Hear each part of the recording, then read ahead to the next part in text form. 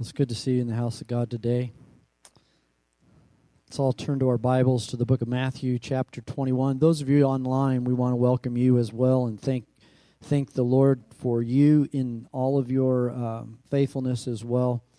Today we are celebrating Palm Sunday, the day that Jesus came into the city of Jerusalem on the last week of his life. And I'm going to read out of Matthew chapter 21 regarding the triumphal entry. And as I do, we're going to read verses 1 through 11, and then there will be some other scriptures I'm going to take you through. I've titled this message today, Palm Sunday People. Now when they drew near Jerusalem and came to Bethphage at the Mount of Olives, then Jesus sent 2 disciples, saying to them, "Go into the village opposite you, and immediately you will find a donkey tied and a colt with her. Loose them and bring them to me. And if anyone says anything to you, you shall say, 'The Lord has need of them,' and immediately he will send them." Now all this was done that it might be fulfilled, which was spoken by the prophet, saying, "Tell the daughter of Zion, behold, your king is coming to you, lowly and sitting on a donkey, a colt, the foal of a donkey." So the disciples went and did as Jesus commanded them. They brought the donkey and the colt, laid their clothes on them, and set him on them. And a very great multitude spread their clothes on the road. Others cut down branches from the trees and spread them on the road. Then the multitudes who went before and those who followed cried out, saying, "Hosanna to the Son of David. Blessed is he who comes in the name of the Lord. Hosanna in the highest." And when he had come into Jerusalem, all the city was moved, saying, "Who is this?" So the multitude said, "This is Jesus, the prophet from Nazareth of Galilee." Bow with me in prayer. Father, today I pray that you'd speak to our hearts. I pray, Lord Jesus, that you would speak directly to us corporately, but also individually. Wherever we may be in our walk with you and wherever people may be hearing this message today, I ask, Lord, that your Holy Spirit will anoint these words afresh and anew to our heart in Jesus' name. And if you'll say a big amen. You know, Palm Sunday to me is a very puzzling day. And it's puzzling because it begins in triumph, but it ends in tragedy. It begins with a joyful entrance, but it concludes with a sorrowful departure. It starts with cheers, but then it will proceed into jeers, and it will end in tears. In this message that I'm going to share with you today, I just want you to see, I've titled this Palm Sunday People. I want you to see the changeableness and the fickleness of the human heart. The Palm Sunday people are the people that responded one way one day and quite a different way the other day. As long as Jesus was providing the food and giving them what they wanted, they were happy. But yet, when Jesus did what he was called to do, and what his vocation was, and what his ultimate destination was, which was to die, they didn't quite get it. I want you to see in the midst of the changeableness of the human heart, the matchless compassion of Jesus Christ. And I want you to see the unshakable constancy of God's provision in effecting your forgiveness and your redemption. He does not bend on that. Can you say thank God? The day of Palm Sunday sets in motion the events that would ultimately lead to Jesus' betrayal, to his arrest, to his trial, which was illegal, by the way, and his execution, and which started the clock ticking on the last few days of his pre-resurrection life. It was a spring Sunday morning. Many theologians believe very possibly AD 33. It is known both as the triumphal entry in Scripture, and we call it Palm Sunday, because the event was of such significance. All four Gospels record this event. Not always do all the things you read in the Gospels can you find in all four, because it depends upon what Matthew saw that Matthew wanted to reveal, or that Mark caught that Mark revealed. And some of them were sent to Hebrew believers, and others were written for Greek believers. But this event was of such significance that they talked all four Gospels about Jesus coming in to Jerusalem. Now, I want you to keep in mind something that Jesus always said during his earthly ministry, and that is this. He told the disciples, listen to this, he came to die. Everybody say, Jesus came to die. He says this in Mark chapter 10 and verse 45. He says, the Son of Man came not to be served, but to serve and to give his life a ransom for many. Okay? So Jesus was not unclear.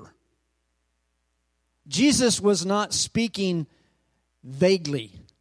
He was not beating around the proverbial bush. He literally said, this is what he says in another passage. He said, I will be betrayed in Jerusalem, handed over to the Gentiles, crucified, and after 3 days I will rise again. He even told them that part. And he said, again, I tell you this now, so that when these things occur later, you will remember them. And yet, the Gospels record that these very same disciples who received this message from God, from Jesus himself, had heard it, but they walked away kind of in a spiritual stupor. They didn't get it. How many have ever, don't raise your hands, but you just didn't get it? And they were afraid to ask him what he meant. That's one of the other Gospels says they were afraid to even ask him what was it that he meant. Well, he meant what he said. It was pretty plain. Since the Lord's destiny, he said, laid in Jerusalem, he said, I must go to Jerusalem. And since he came not to do his own will, but to do the will of him who sent him, his Father, there actually had to come a day when Jesus would enter into Jerusalem, and this is that day. That triumphal entry Sunday. And you ask, well, why do we celebrate Sunday? Why do we worship on Sunday? Why don't we worship on the Sabbath? Because Jesus came in on that Sunday, he died on that Friday, and he rose again on another Sunday.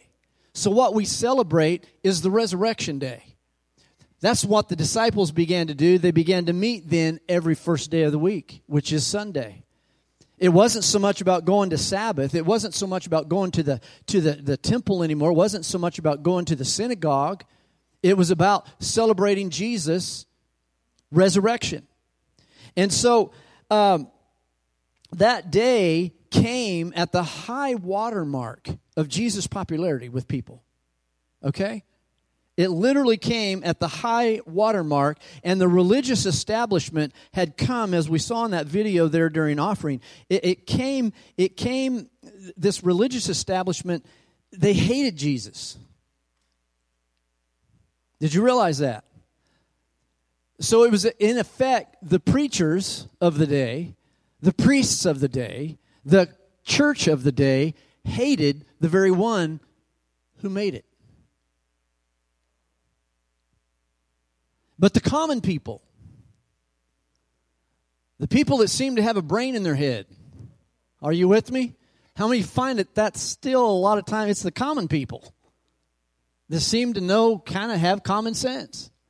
Now, I don't mean that against anybody, but I'm just saying, it doesn't take a rocket scientist to figure out what Jesus said. A little child can understand it. That's why he had them come to him. Are you with me? But these common people who followed Jesus everywhere he went loved him. Or so it seemed. He healed the sick. He fed the hungry. He gave sight to the blind. He gave hearing to the deaf. He gave mobility to the crippled. He gave them back their ability to walk. He preached. He even raised the dead. On Palm Sunday, our Lord mounts a donkey and rides this, a donkey who had never been ridden. I'll try that before a whole crowd.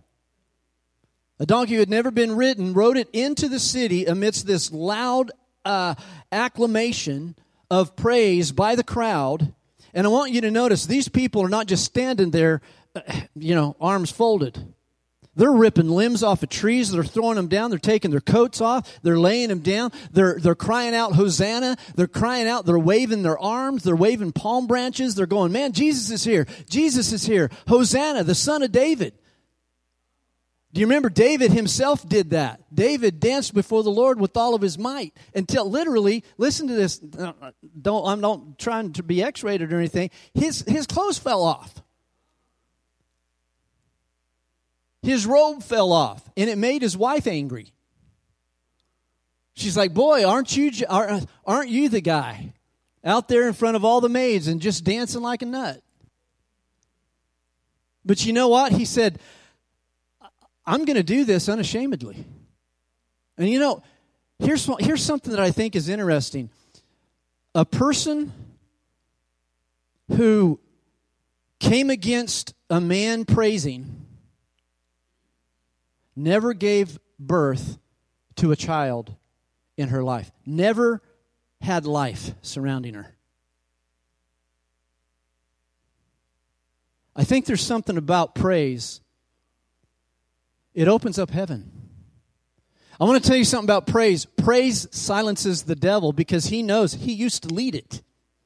He knows the power that there is in praise. And that's what's happening right now. Remember the angels I told you about? They're going around the throne. Holy, holy, holy is the Lord God Almighty. They never cease doing it. They're covering their face. They're covering their feet. They're flying around. And they're crying, holy. Those are the seraphim, right?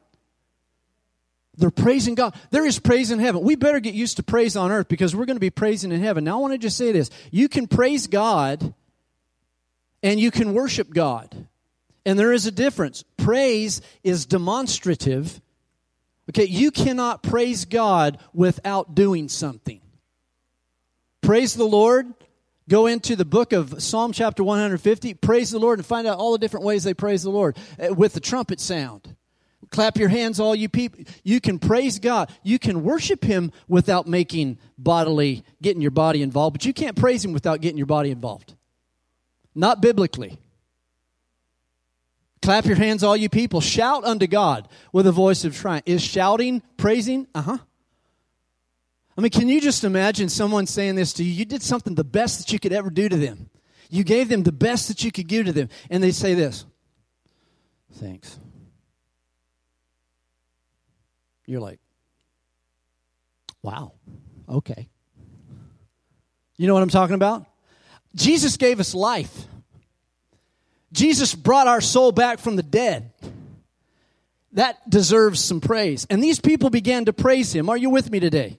Some of these cities' residents, and listen to this, it usually numbered about 30,000 people, but on this particular time frame, it probably swelled to over 200,000 because you have Passover pilgrims that have come from all around, and they are throwing blankets and coats and palm branches before Jesus as He rides on this colt. And the event is loaded with significance, firstly, because it had been predicted, it had been prophesied. In the book of Zechariah 9:9, this is what it says, "Rejoice greatly, O daughter of Zion. Shout, O daughter of Jerusalem." It even tells you what to do. "Behold, your king is coming to you. He is just and having salvation, lowly and riding on a donkey, a colt, the foal of a donkey." Now watch this. the crowd cries out, Hosanna. Does anybody know what that means? Hosanna. It literally means this: Lord, save us.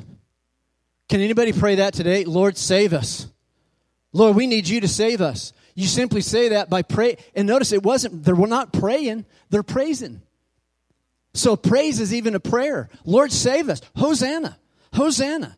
Hosanna. Blessed is he who comes in the name of the Lord. Those are with the words Psalm 118:26. Blessed is he who comes in the name of the Lord.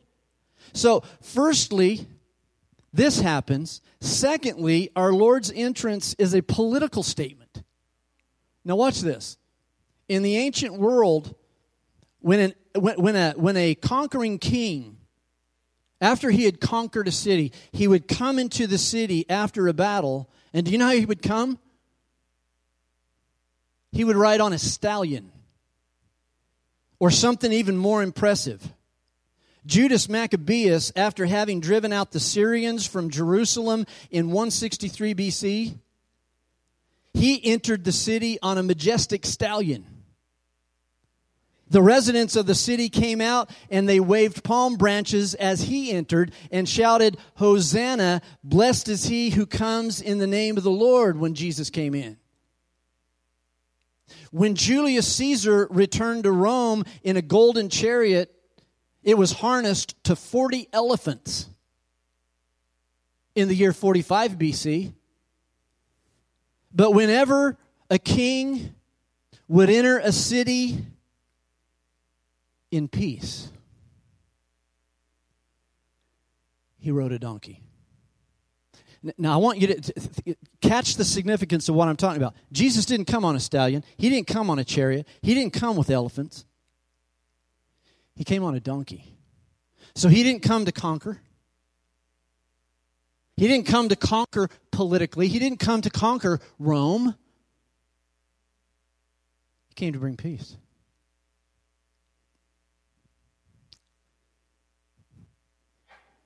But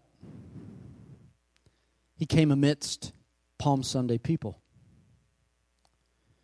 He entered Jerusalem amidst adulation and clapping and shouting and smiles and dancing. It was a day of cheers, but the cheers would not last, because the same crowd would less than a week later shout, crucify him, crucify him, all before the Roman Pilate judgment seat.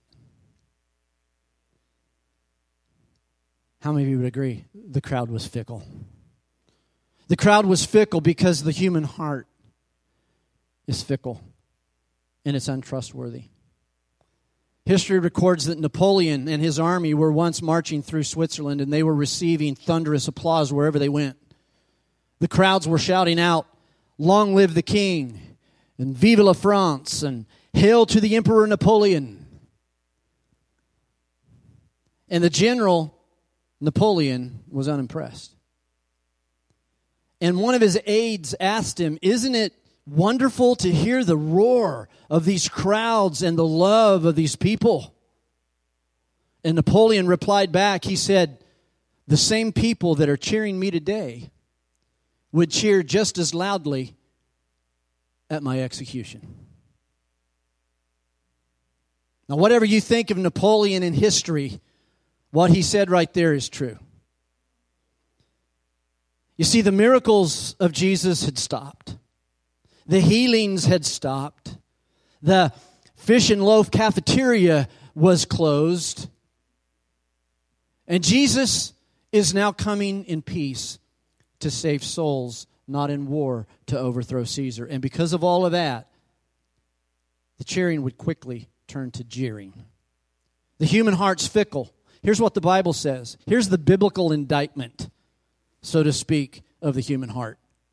Scripture says, the heart is desperately wicked, and who can know it? And literally, it's beyond your comprehension to even realize what's in your heart. You say, no, I know my heart. Well, then why is it that you respond sometimes the way you do and it shocks you? Man, I'm not normally like that. Because you don't know what's in your heart. It's desperately wicked. And you dare not trust it. You see, the changefulness of the human heart is a reality. It was fickle then, and it's fickle now. I can't tell you how many people that I know that say, I know Jesus, but it just depends upon who they're around, whether they act like they know Him or not. Because you see, you're going to act like you know Jesus even when everybody around you hates Him. And you're not going to be afraid to stand up and say, no, He's my Father, He's my Lord, He's my God. I follow after Him. If somebody takes His name in vain around you, say, whoa, whoa, whoa, whoa, hey, hold on. That's my God. Hello? The next thing I want you to see is I want you to see the compassion of our Lord. The next event isn't included in Mark's gospel, but it is in Luke's gospel. Upon His entry into Jerusalem, even knowing full well what would happen, I want you to see this, and those of you watching online, you can turn to Luke 19, 41 through 44, and here in the sanctuary we'll see this together. But before we get there, Luke 19. In Luke's gospel, upon Jesus' entry into Jerusalem, even knowing full well what would happen to Him there, He already knew the betrayal was going to happen. He knew the betrayal of the crowds were going to happen. And we are told by Luke that Jesus sheds tears of love and tears of grief, both, for the city of Jerusalem. Watch this, Luke 19:41. Now as He drew near, He saw the city and wept over it. And this is what He said. If you had known, even you, especially in this your day, the things that make for your peace, if you only knew that. But now they're hidden from your eyes. For days will come upon you when your enemies will build an embankment around you. They will surround you and close you in on every side and level you. And your children within you to the ground. And they will not leave in you one stone upon another, because you did not know the time of your visitation. You see, there were a few. I'm going to go back to a word I've used. There was a remnant. There was a piece of carpet cut out of the big piece, so to speak, that followed Jesus. There was a few, but there were many who were just fair weather friends. You've heard of those, right?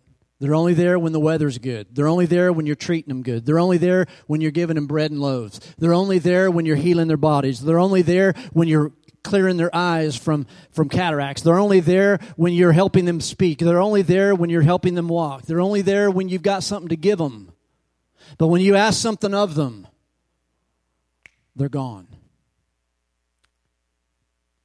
And Jesus sees the city and He weeps because He sees the opportunity that is being missed. He wept because the nation of Israel, God's chosen people who had been looking and longing for their promised Redeemer since the first sin in the garden, had stared that Savior in the face and declared Him insane and demon-possessed, and would soon reject Him and crucify Him as a common criminal. He wept because the rejection would result. He knew it. He said it. He forecasted it. He broadcasted it. He predicted it. He prophesied it. He said, your city is going to be destroyed. He said, your enemies are going to surround you. You're going to be razed to the ground. They will slaughter your children. They will not leave one stone on another. And He's saying this as He's crying.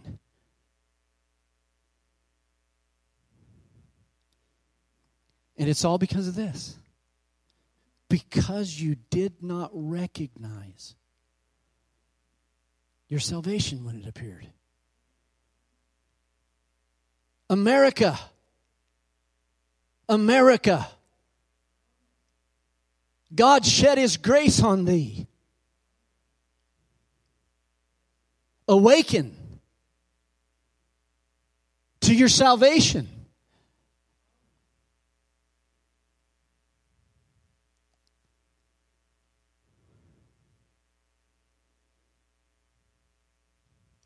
Do you know what? Right now, I don't know if it's in this room or if it's somewhere else online. But there is someone or there are people right now, you're hearing my voice. Somebody hearing my voice today. You've done something very, very, it's hurt the heart of God. And it's hurt your heart.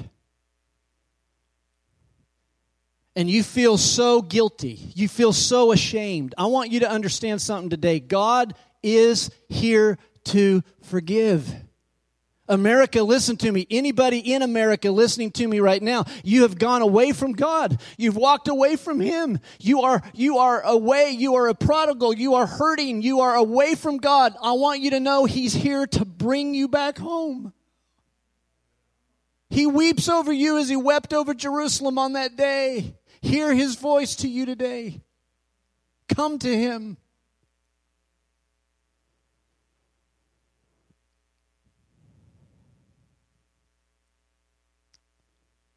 Jesus' words of prophecy came true exactly 40 years later. Shall I share with you what happened in 70 A.D.? Just one generation later, the Roman legions under General Titus laid siege to Jerusalem to quell another Jewish rebellion in Judea. In August of A.D. 70, after they had circled the city for months, Jerusalem was conquered. History shows this. You can read this. This is history. The Romans, by now, they're fed up with the rebellions in the region. They ensured that it would remain subjugated.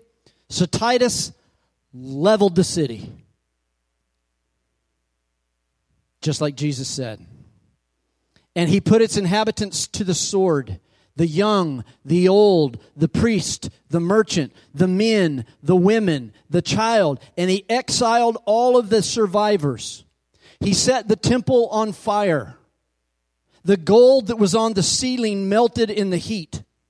And that gold ran down through the cracks of the stones and the blocks in the walls. And there it cooled. There it hardened. Following the destruction of the city, Titus gave his soldiers permission to pillage and keep whatever valuables that they could find. And what his men began to see is they saw the gold streams that had hardened into the stones and into the crevices of the walls of that temple. And they took the building apart stone by stone to get to that precious gold. And when they were done, guess what? Not one stone was left standing on another.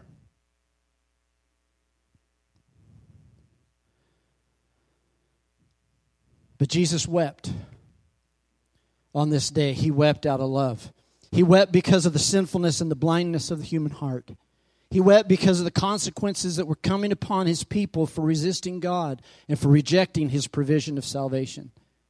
We have seen the changefulness of the human heart and the compassion of the Savior. Now I want you to see, as I close, the constancy of God and His provision for our salvation. What becomes abundantly clear throughout the Gospels, and especially in Jesus' trials before Herod and Caiaphas and Pilate, is that Jesus did not accidentally stumble into legal difficulties with the Romans or theological trouble by the Jewish Sanhedrin. It was not by accident. Everything the Lord did, He did intentionally. He went into the lion's den. He went into Jerusalem knowing He was going to die in Jerusalem. He went into Jerusalem and told the very ones what He was going to do that would betray Him as He went into Jerusalem. Everything the Lord did, He did intentionally. Everything He said deliberately. Everywhere He went purposefully. Never at any time was Jesus the victim of circumstances. And the second person of the Trinity left his throne in glory to assume human nature and die for your sins and for mine. And die he would. Satan even tried during the 40-day wilderness temptation to detour Jesus from Calvary by offering him a crown without a cross. And you know what? Satan failed. Can you say thank God for that? At Jesus' baptism in the Jordan River, John the Baptizer declared Jesus to be the Lamb of God who would take away the sins of the world. You see, Jesus' vocation to die, however, it began before that. 600 years before Jesus' birth, Isaiah the prophet spoke in chapter 53 of the coming suffering servant who would die as a sin offering to bring peace and forgiveness to God's people. And what would happen is God would place upon him all of the sins of us and punish him instead of punishing us. Isaiah said, by his knowledge. Isaiah continued, by his knowledge, my righteous servant shall justify many, for he shall bear their sins. You see, the punishment that brought us peace with God was inflicted upon him, Isaiah declared. But Jesus' vocation to die began before that. 1,000 years before Jesus' advent, David, one of his great-great-grandpas, foretold the very manner of his own offspring's death in Psalm chapter 22. We always read Psalm 23, but read Psalm 22. You need to read it. Because it talks about, they pierced my hands, they pierced my feet, they cast lots for my garments. David said, not surprisingly, under the anointing of the Holy Spirit.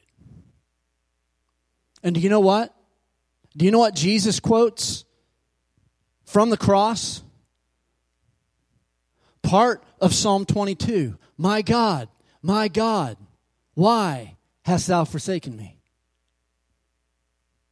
But Jesus' vocation to die came long before that. Immediately after Adam and Eve's disobedience in the garden, in Genesis chapter 3, God promised a coming sin offering by declaring the serpent would bruise the heel of the woman's offspring, Jesus, and by saying also that her offspring would crush the serpent's head, Jesus. But Jesus' vocation to die even began before that. Come on, somebody. John sees a vision in the book of Revelation of the Lamb which was slain before the foundation of the world, before it was even made. That Lamb was Jesus. Are you still with me today? Before one particle of the matter that created this world that we walk in, from time immemorial, it was on the mind of God to send Jesus to die for you. And die he did. Nothing in heaven, nothing in earth could or would thwart God's provision to save us. Nothing. The only question of any meaning this morning is, are you saved? Are you saved? I'm not asking you if you're a church member. I'm not asking you if you think you're a good person. I'm not asking you if you try to keep the 10 Commandments.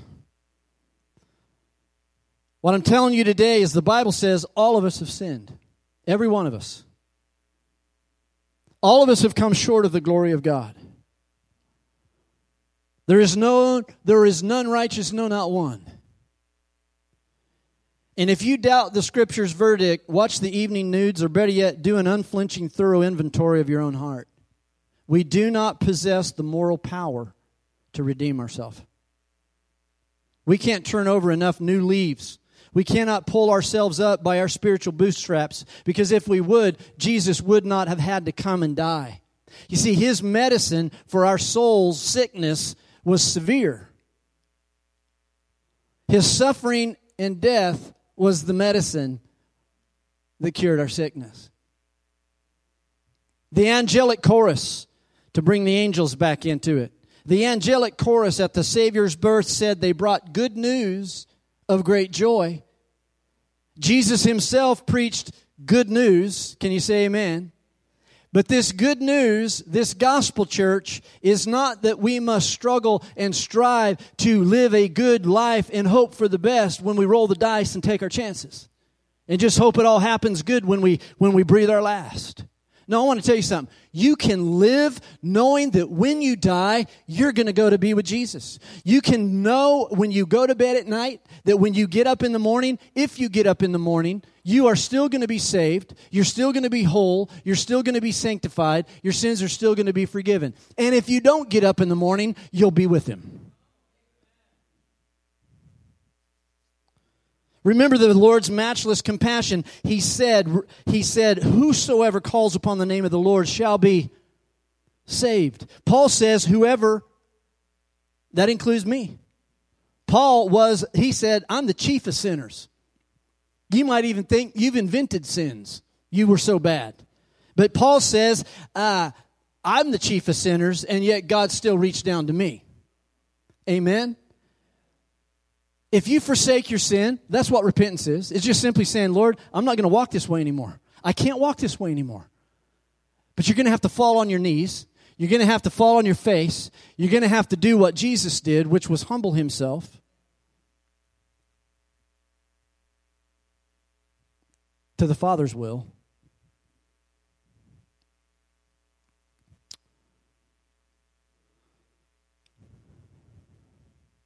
Let me say this before I let you go. If you are a believer already, you know Jesus is your Lord and Savior. You have no doubt about it. The question that I have for you and my appeal to you is very similar, and that is this. If you're saved, are you living for Him? And if not, why not?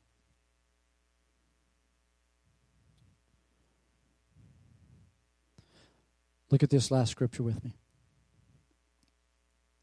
Philippians 2 and verse 5. Let the same mind be in you,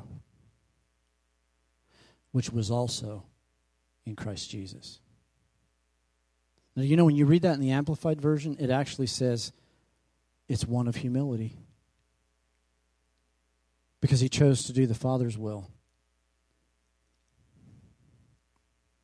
What was the mind of the Savior? Humility all the time. He literally said this, I didn't come doing what I came to do. I can't. What I came to do was to do the will of Him who sent me. Do you know what that means? That means He was a servant. Do you know how humble that is? Nobody wants to be the servant. They want to be the people in charge. Right? Workers at the employment office, they want to be in charge. Amen? Yeah, you want to be in charge. No, Jesus, He was there to serve. Even as the Savior, even as Jesus, the leader of the disciples, He is the one pulling up the towel, pulling up the basin of water, and serving them. His mind, let this mind be in you, was humility. And secondly, it was obedience. And they're so tied together. So the exhortation to us, to you, is imitation. In fact, do you know what the name Christian means? It means little Christs. In Antioch, the people there first called them Christians in Antioch because they were like Jesus. You're just acting just like Jesus. Good. That's awesome. I want to be a Christian. So listen to me today, 2023 Christians. If you're not acting like Jesus, you better check your name out. Either change your name or change your game. If you say Jesus is your Lord and Savior, act like Jesus. Live like Jesus. We should hate the very sin that put Him on the cross, not tolerate it, not celebrate it. Can I hear an amen? So we are supposed to be small-scale models of the real thing. How many of you guys remember making model cars? I mean, it looked like you really wanted the real thing, but you had to settle for the small-scale plastic thing. You know, you wanted the 71 Dodge Charger, but you had to just settle for the plastic because you probably weren't old enough to drive it anyway. Today, church, listen. This cross is really pretty, but the one Jesus was on, it wasn't pretty. And really, a cross is not something that we're supposed to see as pretty. But this is what Jesus did. He took that cross. He carried that cross. And then he got on that cross. And you know what Jesus says? We're to do the very same thing. Through Paul, take up your cross every day. And Paul said this, I die daily. You see, I think if I could diagnose the Christian spiritual problem of 2023, it's that the 2023 American Christian hasn't quite learned to die to theirself daily. Because it's not about us. Did you know church services were not about us? Did you guys know that? It really is immaterial whether we like the music or not. Does he? It's really immaterial if you like the sermon or not. Does he? Because you see, Jesus often said, can I just let you in on something? I know I'm a little over 11 here, but do you know, if you keep reading what I just read in Matthew, if you keep reading after Jesus enters into the city on the donkey, and it seems like he's there for peace, do you know what he does? He goes into the temple, and do you know what he sees outside the temple? People are buying and selling doves and lambs and in church, do you know what Jesus does? He doesn't go, it's no big deal. Yeah, that's okay. No, he's looking at all this, and he's making him a whip. And it's hurting his heart. And you know what the Bible says? The Bible says the zeal of the Lord consumed him. And he went in and he took those tables. He had a spiritual benefit right there in front of him. I mean, if you're going to have a fit, it may as well be a spiritual benefit. Amen? I mean, he benefited the kingdom of God when he took and he overturned those tables. He took the whip. He wasn't whipping people, but he took a whip and he said, you've made my house of prayer, the Father's house, into a house, a den of thieves. Make it a house of prayer. It's not about you. It's not about you getting money so these people can offer sacrifices. It's about them people giving to God what belongs to God and to make this place a house of prayer. You see, even back in those days, the church was not a house of prayer. The church was not praying the way the church needed to pray. How many know it's our lifeline? If we got problems, if we got troubles, if we've got confusion, if we've got doubts, if we have worries, if we have financial problems, if we have family problems, if we have work problems, what we got to do, we got to begin to pray. If we don't pray, listen to me. If you come to me and you ask for me for counseling, the first thing I'm going to ask you to do is, have you prayed? Are you praying? Have you prayed about this? Are you really, truly, have you grabbed the Word of God? Have you gotten it with God? Are you praying? Are you fasting? Jesus said some of these things don't come out except through prayer and fasting. So we got to get serious in the kingdom of God for God to get serious in our life. Can you say amen to that? Well, I got to close. We're done. We're not done, but we're done. Would you bring somebody next Sunday? I'm going to tell you something. Listen. You will not regret it. You will not regret bringing somebody next week. I will assure you. They will hear the Word of God. They will be confronted with the gospel. That's what we're supposed to do, amen? Present it. It's not our business to get them saved. It's just our business to go out into all the world and preach the gospel to all creation, baptize them in the name of the Father, Son, and Holy Ghost so that they can come home. Bow with me, stand with me if you will right now, all over the congregation. All of you at home, walk with me on this, pray with me on this. I want you to just pray this. Heavenly Father, all over the world, send forth your Spirit. Draw the prodigals. Draw those that are away from you and bring them home. Speak to your church. Speak to your people. Let us be on fire. Let the zeal of God consume us just like it consumed you, Jesus. And let this mind be in us. Say it out loud. Let this mind be in me that was in you. One of humility and one of obedience like never before. In Jesus' name. Amen. Amen. Go into now the field of harvest and begin to harvest souls. Amen. See you guys next Sunday. God bless you. How could I express all my gratitude? I could sing